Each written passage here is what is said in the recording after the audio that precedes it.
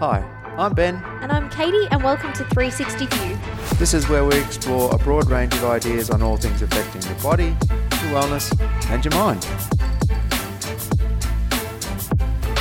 So, welcome, Dr. Dwan, to 360 View. We've obviously been taking a fair bit of a step around healthcare and how healthcare and different fields fit into general body maintenance or someone's day-to-day or week-to-week or month-to-month routine, and try and get a bit of background on obviously yourself and then also the field that you practice in. As far as today, we're looking at chiropractic or sports chiropractic for you. So we'll just go through a few things, obviously a bit of information on how you got into chiropractic and what you sort of saw as a benefit to head down that field. So welcome along. Thank you. Thanks for having me. Yeah, look, it sounds fantastic, and hopefully I can give some information that will shine a light on the profession and what I do specifically. At last count, there was 500 different, or a lot more than 500 different styles of chiropractic. And it is one thing that the industry now is trying to regulate.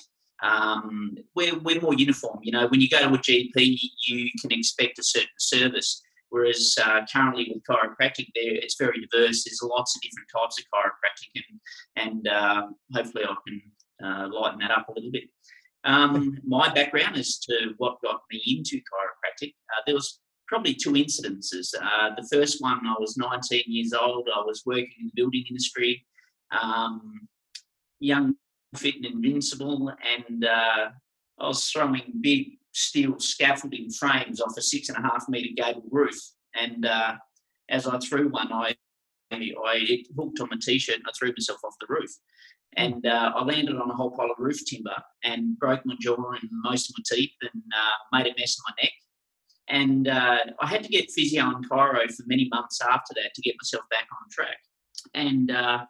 And I'd always, through high school, I'd always been interested in anatomy and physiology and how the body functions. And I've been an avid martial artist for 36, 37 years now. So that all feeds into the same knowledge base.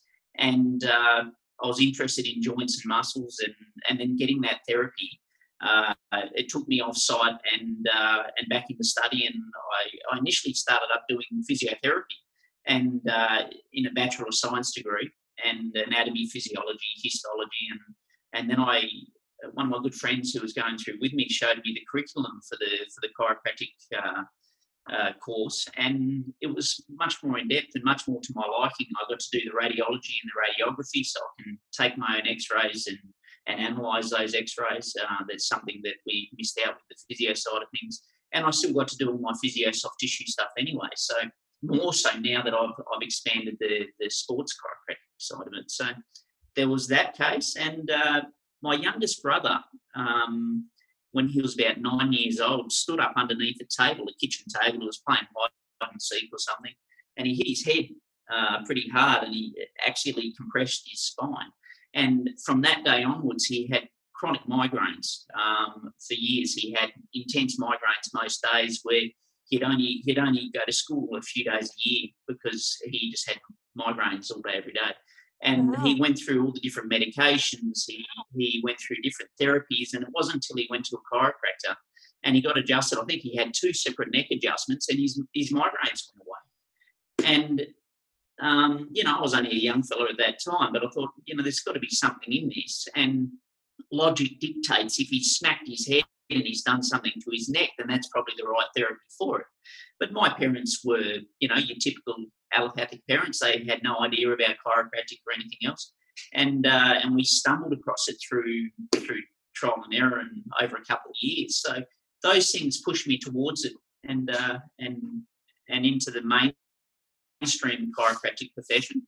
And then, I've always been coming from a sporting background myself, and my kids are both professional athletes. So I've always been interested in the athletic side of anatomy and physiology, and it's more fine-tuned, I guess, in the general populace, I guess. So I got to play with it a little bit more, and I went in and did another postgraduate degree on sports chiropractic. So that's how I got into that.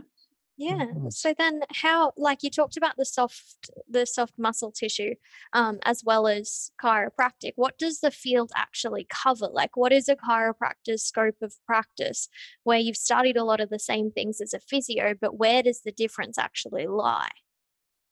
It's a really interesting question, and it's a huge grey area actually. Like I said, there's over 500 different styles of chiropractic, but I guess the premise is the same when it comes to chiropractic. We try to get optimal function from the nervous system, and of course, the nervous system is encased in the skull, the spine, and around the bones of the body. So we try to look for optimal function in those systems, and then we should get better, more functional or optimal nerve function. Now, your nervous system is your master system for the body. Everything runs from your nervous system. It's the main computer. So if those messages aren't getting from your brain down to your body and back up again properly, then your body isn't going to work optimally. Now, we all have a genetic potential where we should hope we meet our genetic potential, but I guarantee that 99% of us probably aren't.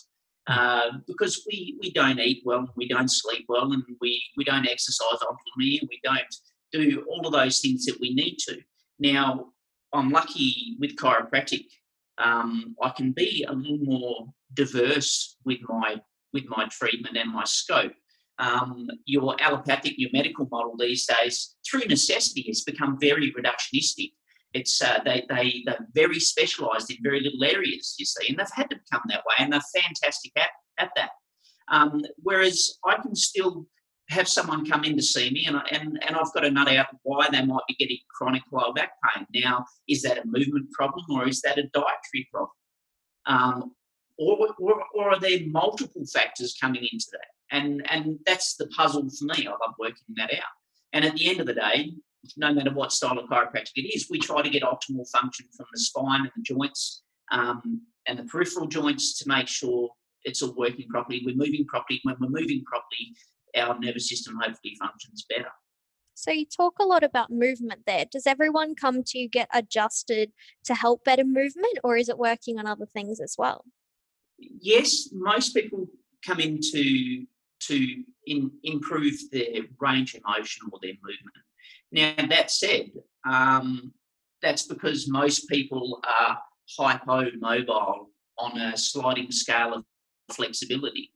And we're not just talking general flexibility, but your spinal flexibility and your peripheral joints as well. But you have a look at most people are up here somewhere. Well, your ballerinas and your gymnasts and your divers are probably at the other end of the scale, and they're hypermobile.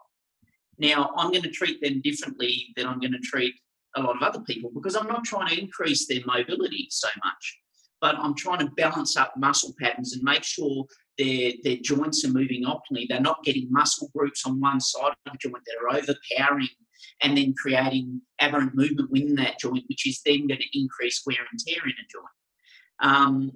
Now, we all wear over a lifetime, but if those joints aren't moving optimally, then they're going to wear out much faster. Now, any activity is a risk, but we risk much more in modern society with our sedentary postures than we ever did from physical activity. If you just look at us logically, we're moving parts. We're mechanical. We're muscles and joints. We're made for movement. We're not meant to be sitting on our asses, otherwise we would have big pads there. We're made for movement, so we want to make sure those joints and muscle groups are moving the best they can. And look, that all changes depending on people's past. I had a trauma where I swan dived off a roof, and it messed my neck up, and that gave me long-term issues with things there. People have sporting injuries or shoulder reconstructions or whatever it might be. And we work around that and get the best function we can with what they're working with. That's the idea. So with it, when someone does come and see you, is it manual manipulation is pretty much the only thing that you have in your toolkit to muck around with? So you're either moving someone's joint or you're trying to make sure that is, and that's just done through your physical hands-on and movement patterns, or is there something else that you're able to use to try and sort of help that? That's a great question there. Now, personally, I'm very tactile. I use my hands. I'm very manual based. Call it old school. Or nowadays there are computer systems which you can roll a device down the spine and it'll tell you which segments are moving and not moving, and you can mobilise those segments in whichever direction you need to. But I'm still a bit old school, and I like using my hands because these are my senses. And I guess the analogy there, a lot of medics or other professions don't understand that tactile sensitivity. But there was a court case many years ago, and they were talking about tactile sensitivity and whether you can feel those things or not. And he brought up the case of Braille and blind people. To everyone else it's a pile of dots, but to a blind person that's Shakespeare. It depends what you're used to feeling with your hands. And over the years, my hands have got very sensitive to feeling minute changes in tension and temperature and moisture on the skin and things like that might indicate there's aberrant qualities up in that area, or inflammation or something like that. So that develops over time, and then we do gross movement assessments as well. Now, although I'm manual and I adjust people fairly manually, I can adjust people, from newborns right through to geriatrics, and obviously you tailor how much force you use depending on the patient and what they need. I also use some passive adjustment tools too. It's called an activator, which is people refer to it as the clicker. I learned to use my hands, like I said, because I could feel those things. But if I've got an osteoporotic patient, for example, where I can't put a lot of force into their body or they've had some sort of trauma, then I can absolutely use low force tools as well. Another thing we do is we have our soft tissue massages. We have dry needles and acupuncture needles there. So we have lots of other tools to help mobilise and loosen and move muscles or activate muscles and joints. Nice. So then you said before you can work on people either from pediatrics, so from children, all the way through to elderly people. Is there a time at which, and you said about your brother obviously having issues when he did with compressing his spine, is there a time frame in someone's life that they can't see chiro, or there's someone or it's too young, or it's too old, or does that come on a case by case sort of thing? Look, it's certainly case by case, and one thing, this goes for any profession, not just chiropractic, but you need to know your limitations. And there are certainly cases where I've had people come in and I've said, look, sorry, I'm not the best person for you. You need to go see the physio, or you need to go see, it's time to line up for surgery. You need to know your limitations of what you can and can't do. And there are certainly patients that come in with certain conditions that, you're limited with what you can do.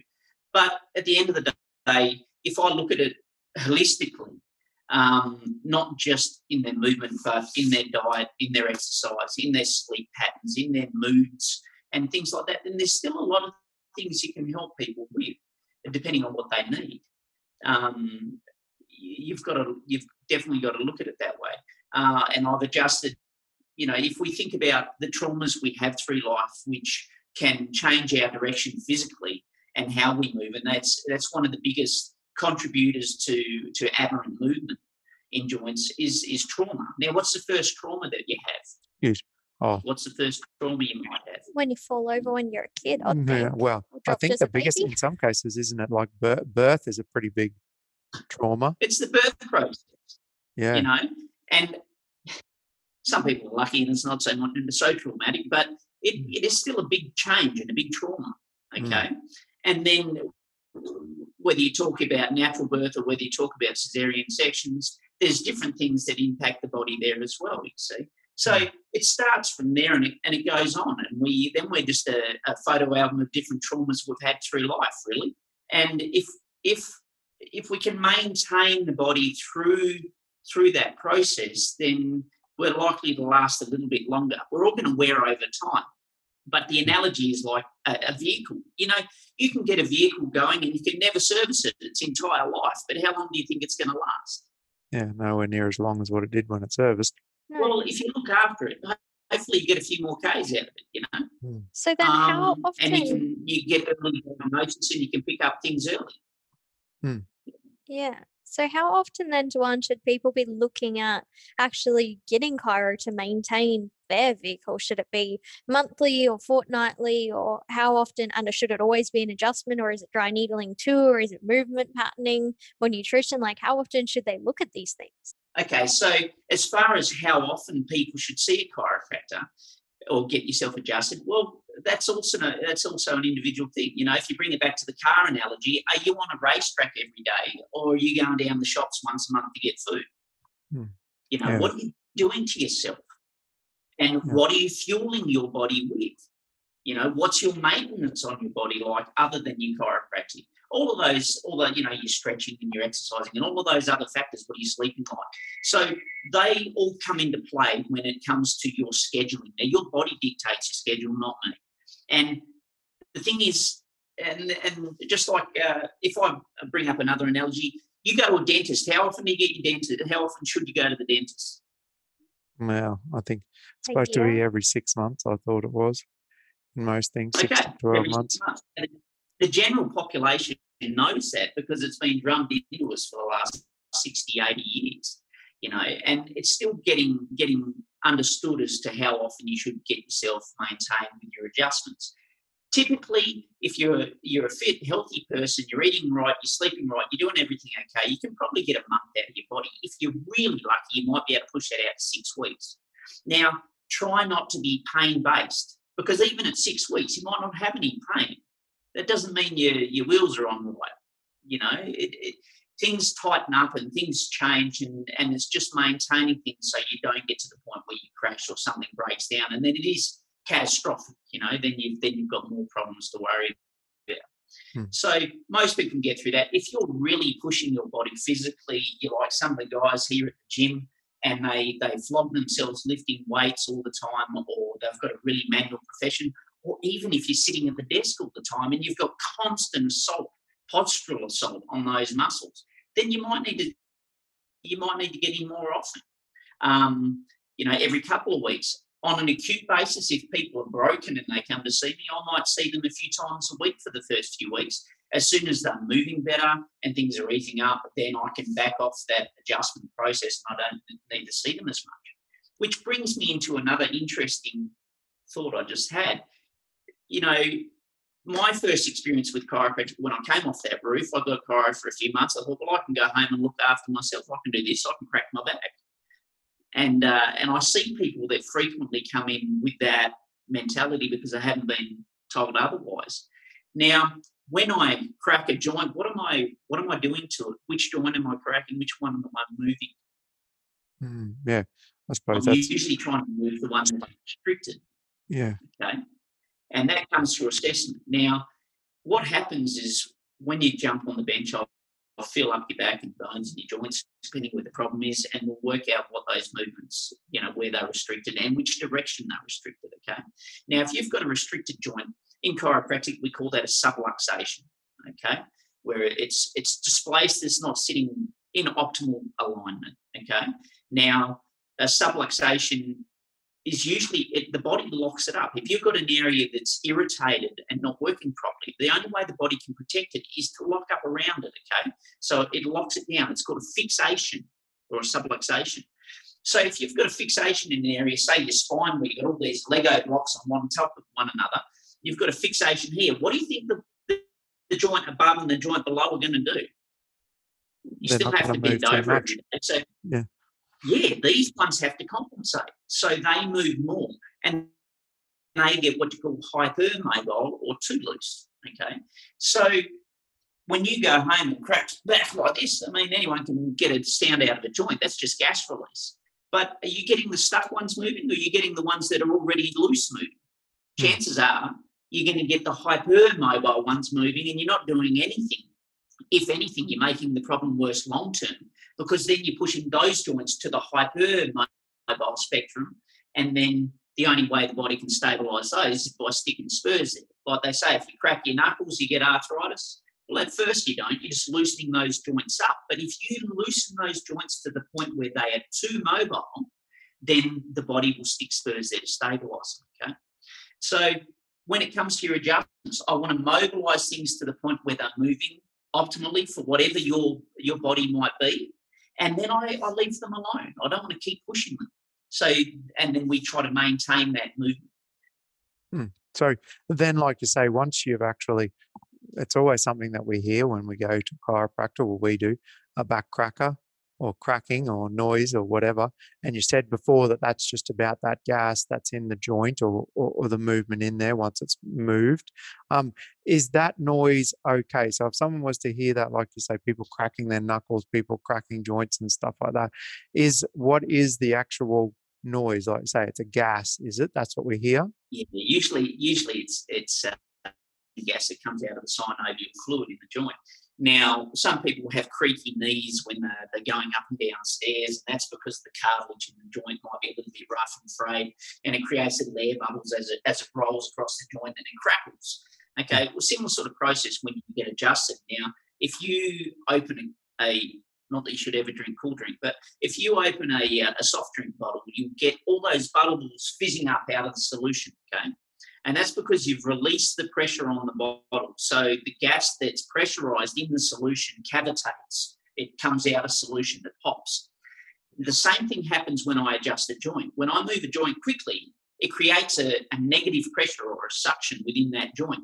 And it sucks that nitrogen gas out of the synovial fluid, and then the ligaments pop because it expands in the joint, you see. And that lasts for about 20 minutes or so, and then the body reabsorbs it, and that's why you can't re-crack in that 20-minute period, because it doesn't work. It's not the cracking we're after when we're adjusting; it's the movement. And it just so happens to be that when we move a joint quickly, often it'll cavitate or crack. So then, how's the easiest way to get people to stop that? How do you get them to stop cracking their neck, their back, their knuckles, their anything? Look, that's really interesting, and I can honestly say I've been there myself, so I understand the addiction. And it doesn't matter if you're cracking the fixated joint or the one either side of it, that cracking or cavitation process releases endorphins, and it feels good. The problem is, if it's not the right joint, chances are after half an hour you're back to where you were, because those gases are reabsorbed and you go, I'm still stiff. Okay, so it just comes down to habit. The thing is, if I can get those joints moving properly, you'll find you won't need to crack them. You don't feel that need to mobilise. It's your body saying there's something wrong here, I need to get this moving. So you twist and you try to crack. But if you get it moving properly, chances are the urge to do that will decrease, and then it's just a matter of trying to refrain for a few weeks from that habit, and you'll find it'll change. And lots of people have changed that way. Nice. So then when you talk about, like, once they've had people have come and seen you or seen a chiropractor and had their adjustments and gone through whatever process is, what sort of at-home stuff can people think about doing or putting into their own routine to try and help maintain and potentially try and make sure that when they come and see you next time, either the joint is okay or it's not as locked down as it may potentially have been previously? Sort of what steps can they put in process for that to do at home by themselves? Okay, there's lots of things you can do to help get your body through a longer period between adjustments, okay? Now, chiros, physios, we've been getting people to stretch for forever, all right? And stretching's fantastic, but you know, a lot of the recent articles that are coming out these days are saying that statistically there's no difference in range of motion changes between stretching a muscle and strengthening a muscle. Now, when we talk about strengthening a muscle, we're not doing short little movements. We're talking about functional movement where you use those muscles in full ranges of motion. And when you do that, you're going to maintain the flexibility in those muscles and joints, and they're going to be healthier. They're going to last longer. Okay? So the big thing is you want to get some stretching in, some dynamic movement in. The killer these days, which everyone's heard about, is sitting. Sitting is the new smoking, okay, as far as health goes. It seriously impacts us long term. and we need to move more. Now, people are moving to standing desks instead of sitting desks. Look, it's not the sitting or the standing, it's the moving. At the end of the day, you just got to get up and move, okay? And there was so you got to exercise and you got to move, and that will depend on what your ability is. You know, if you're 95, chances are you're going to be moving a little bit different than an 18-year-old, but you can still optimize movement with what you have. Okay, so you've got to get out there and move. You need body weight movement. You know, if you're young, absolutely get some weights. Use full range functional movement. Get some weights in so you can maintain your bone integrity. And as you get older and you might get a little bit more wear through those joints, then you might need to tailor your movement patterns and the way you lift and exercise a little bit as well. But you can still work with that. There's still so many things we can do. Make sure you're getting good sleep. If you're not getting good sleep, then you're not recuperating. Make sure you're hydrating properly. And I've talked a lot about hydration. It's not just how much water you drink. You've got to make sure your salt balance is right, depending on how much you might be sweating, especially up here in central Queensland, where we, you know, just living is an exercise. In through summer, you know, you've got to make sure your salt balance is right, so your muscles can absorb that fluid properly. If we're 78% water, most of that fluid in our body is actually stored in our muscles. So if we increase our muscle mass, we increase our hydration, we're healthier. Okay, so make sure your hydration's on point.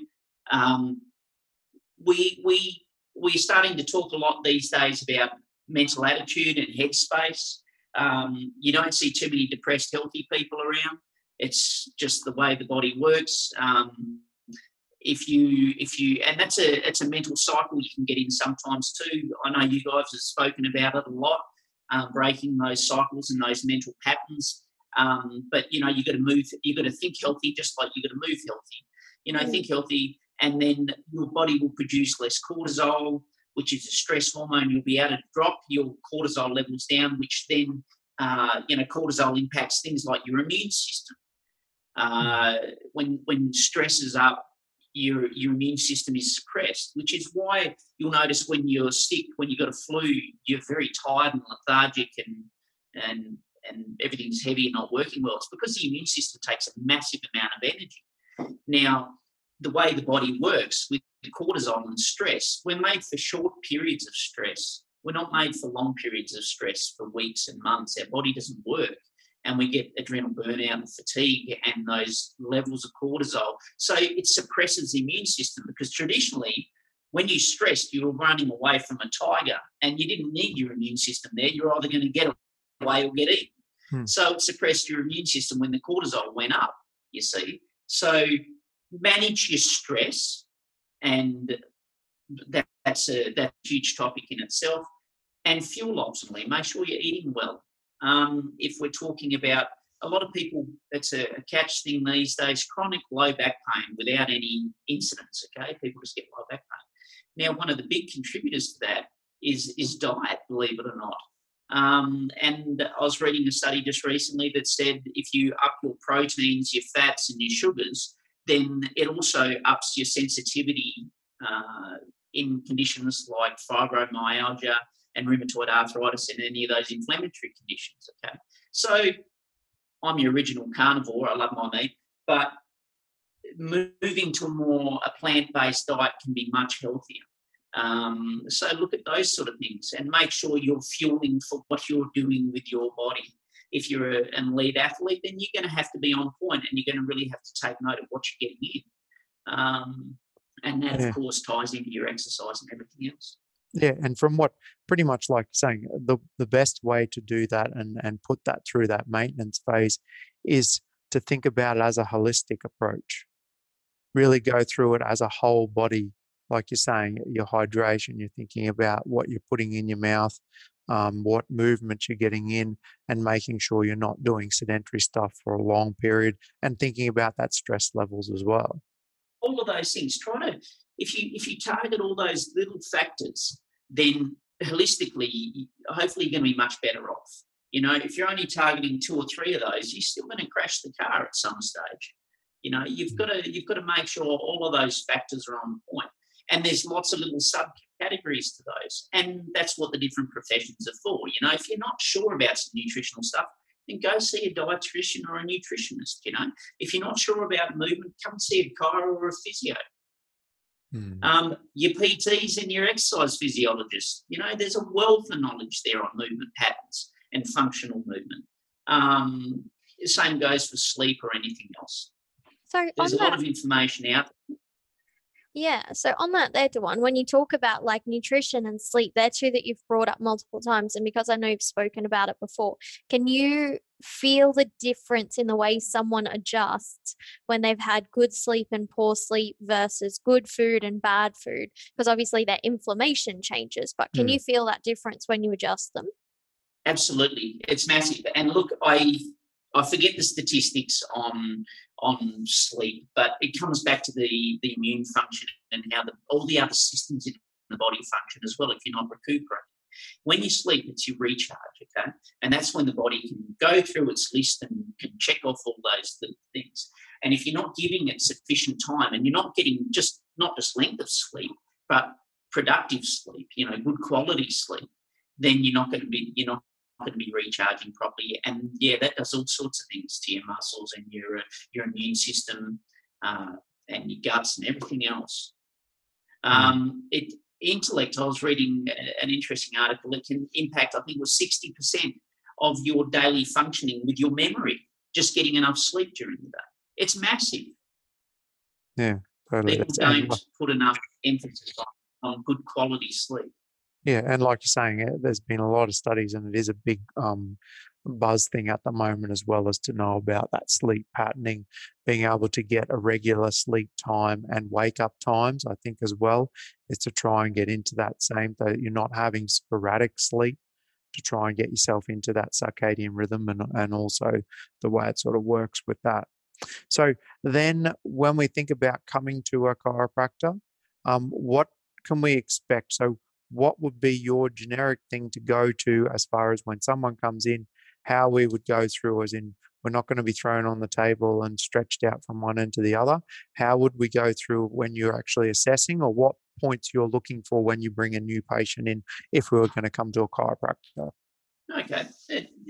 Knowing what to expect is very important. So, and, you know, this is what we're trying to get some conformity within the profession. So essentially when you're presenting here, unfortunately a lot of people, because the common paradigm is still pain, most people will come in with pain. I'm lucky at the gym here, people recognise movement patterns, the trainers are right on if they see something not quite right, and they'll refer people in. So you come in, you don't need a medical referral to come in, you can jump onto the Facebook side, or you can give us a call at Vivid.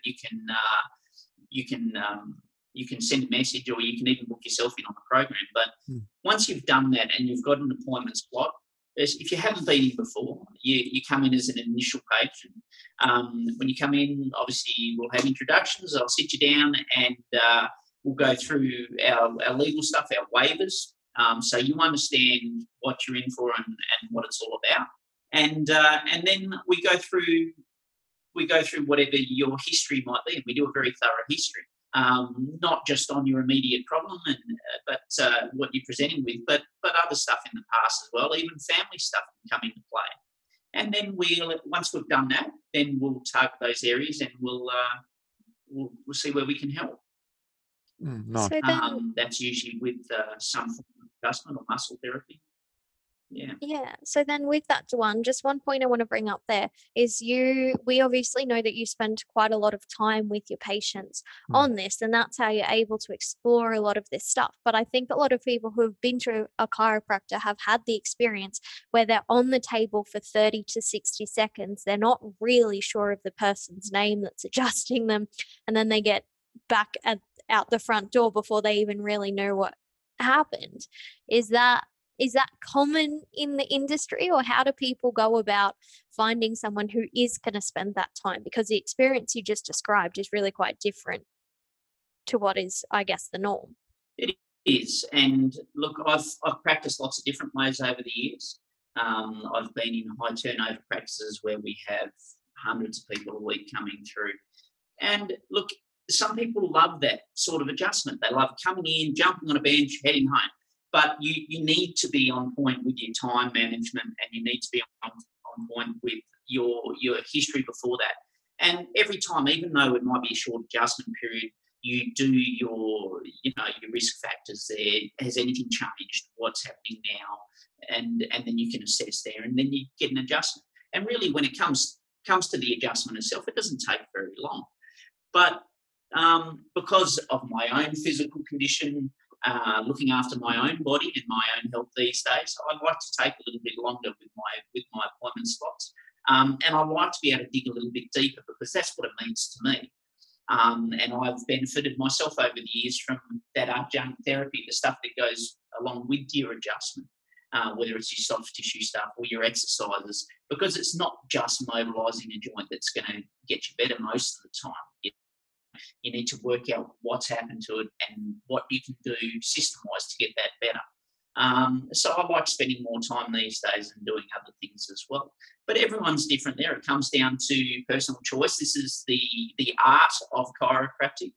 And, you've got a science component and you've got an art component. And the art is how we all adjust slightly differently. And because of my height and my body weight, I might find big fellas a little bit harder, whereas my athletes are usually fitter, smaller and more mobile, and I find them a bit easier to adjust. So, there's preference there as well. But, that's why there is differences within the profession, and we're trying to at least narrow that field a little bit so you know what to expect. So then you obviously do specialise in some sports stuff as well, and dealing with athletes. Do people that come and see you or book in and jump on have to be specific to a sport, or have to have some sort of ailment as far as from a sport to actually come and see you? Or is it you're very open as far as it doesn't matter, but you do have that speciality of looking at a sport or athlete as well? Yeah, exactly what you said. Look, I love seeing the whole range of people from babies all the way through. Okay, and I always have. Like I said, sometimes now that my body's aging a little bit as well, I find some people easier to adjust than other people. But different flavors. It's just spice, and it's fantastic, and I can help lots of different people in different ways. So no, I don't just see athletes, even though the business is called Spitzer Sports Chiropractic. That's because I have additional qualifications in that field. But no, I love seeing all sorts of different people, and you don't have to come in with anything specific like that. If I can help, I'll let you know. Yeah. So then to wrap that up, Dewan, if people are looking to get a chiropractic treatment, how do they look for a quality chiropractor? Are there certain credentials or skills that you look for, and how do you know that you're going to be safe in someone's hands when you walk in the door? It's really interesting. Up until I think it was the late 70s, 1978, chiropractic in Australia at least was not regulated. Almost anyone could go there and call themselves a chiropractor. But since that time, it has been under what's now called APRA, the governing body for any medical profession. We're under the same regulating body as any GP or dentist. So it's a regulated profession. You need to make sure they have credentials. They've got their APRA certification, and you can look all that online. That information is publicly available. But from a client perspective, you might want to know where that chiropractor did their training, because some schools have slightly different takes on certain things. They might do a little more soft tissue, or you go to some of the chiropractors in the States and they do minor surgeries as well. We don't do that here in Australia. Some chiropractors from some of the older schools in America have slightly different ways of adjusting, and you might like those ways. If you know nothing about that, then ask, and they'll have on their credentials. I do manual adjusting, I do Gonstead adjusting. Gonstead is a style of adjusting. SOT, sacral occipital technique, or Thompson table drop piece technique. They'll usually tell you what they do, and you can look that up. That's easy. But then you'll know what you're getting in for with specific chiropractors, And if you're not sure, then ask. And they'll tell you what they do. Chances are, if they just brush orders, you're going to be in trouble. Yeah. So then, obviously, like you say, there is some specific skills that chiropractor can train in, and what sort of range? Like, just you said you've done your dry needling is one sort of therapy that you use in there. Do all chiropractors have dry needling, or is there some that don't have it? Is that an additional skill that'll come through that you need to No, check for? I use, yeah, I do a lot of dry needling myself, because of my own history and sporting history and the things I've done with my body in the past to keep myself functioning. And I've found, even though I don't enjoy needles a great deal, I had a lot of positive response from that. So it pushed me into that field. And I thought, well, if I can help a percentage of my clients with this tool, with this therapy, then it's just something else in my tool belt. Same as the soft tissue stuff, the muscle work. They're all different tools in the tool belt, you know.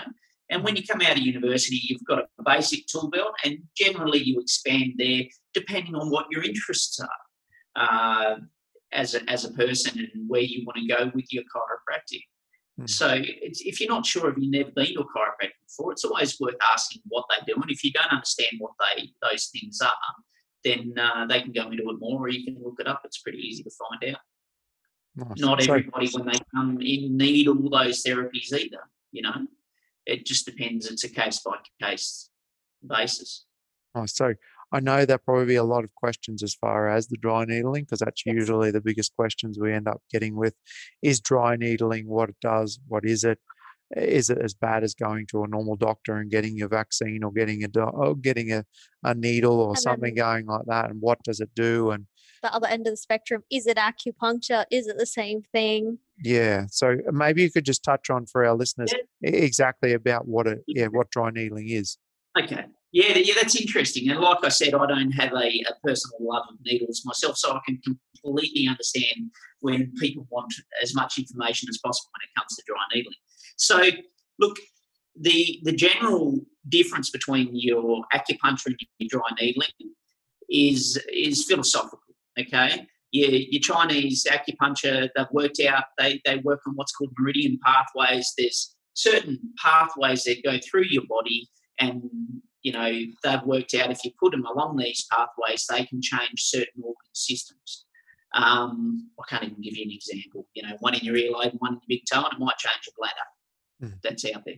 But that sort of thing, they work on meridian systems. Whereas dry needling, in some ways, it's more crude. In other ways, it's much more scientific, where we go through and we find areas of tension in the body, whether it's muscle tension or scar tissue, ligament tension over joints. And then I place the needle in those tension areas or trigger points, okay? And it creates a different response. You get a neurological response, you get endorphin release. I can go right into the neuro of it. It slows down dorsal horn feedback and subdues the pain feedback mechanism.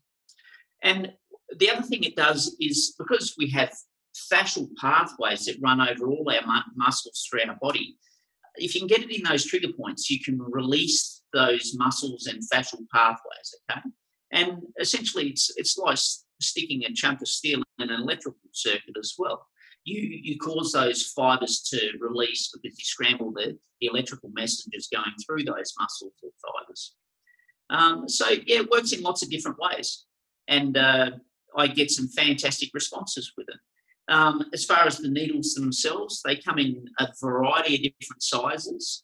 I use 3 or 4 different sizes depending on the area that I'm trying to needle. Now, these ones, there's 5 in each one of those little tubes there. Now, a 1/4 of a millimetre in diameter, they're much smaller than any blood needle you might be getting, okay? And the other difference is the tip of the needle is conical. So it's circular, it's conical, not chamfered on an angle. The chamfered needles sort of cut through the skin, and it's more traumatic, and that's where you get that burn and you feel them more. Whereas with a conical needle, you tap it, and most of the time you don't even feel it go in. And then I'll only go down, although that's a 4 centimetre needle there, I'll only go down to the depth of the tissue that I need to release. It might be a few millimetres, it might be a few centimetres. If there's one in the glute there, right into the piriformis, it can go into 7 centimetres, but that's usually the longest one, and not many people need it. But that said, you don't really feel it either. And unlike all the prep, when you get blood tests, you've got to get all sorts of swabs and things. For some reason, you don't really even need to do that with these. Because they're conical, they don't traumatise the skin in the same way. Oh, wow. Yeah, no, it's amazing. I don't know, from personal experience, I find it very beneficial, as well as to get blood, even just to generically get fresh blood, like getting it, sort of trying to help the area if you've got injuries. Blood flow in the area as well. Yeah, that's what I found. It stimulates blood flow and get things moving. Yeah, no, it's very good. Yeah, really, really helpful. Nice. And So you'll leave them in. yeah, so how long do they get left in for? Sorry, Dr. Wan? Usually you leave them in anywhere between, say 3 to 7 minutes is the norm, but you can leave them in up to 15 minutes. And then there's different levels of needling as well, not just depth, but different levels, as in a lot of it's got to do with depth. You go down to the tissue, but then you can tighten the needle up, you can turn it, and that binds the fascia around the needle, and you'll often get a stronger response with that because that loosens up that fascia there. And then you just put them out. You don't even feel them come out most of the time. They go on a waste bin, a single use, and they're done.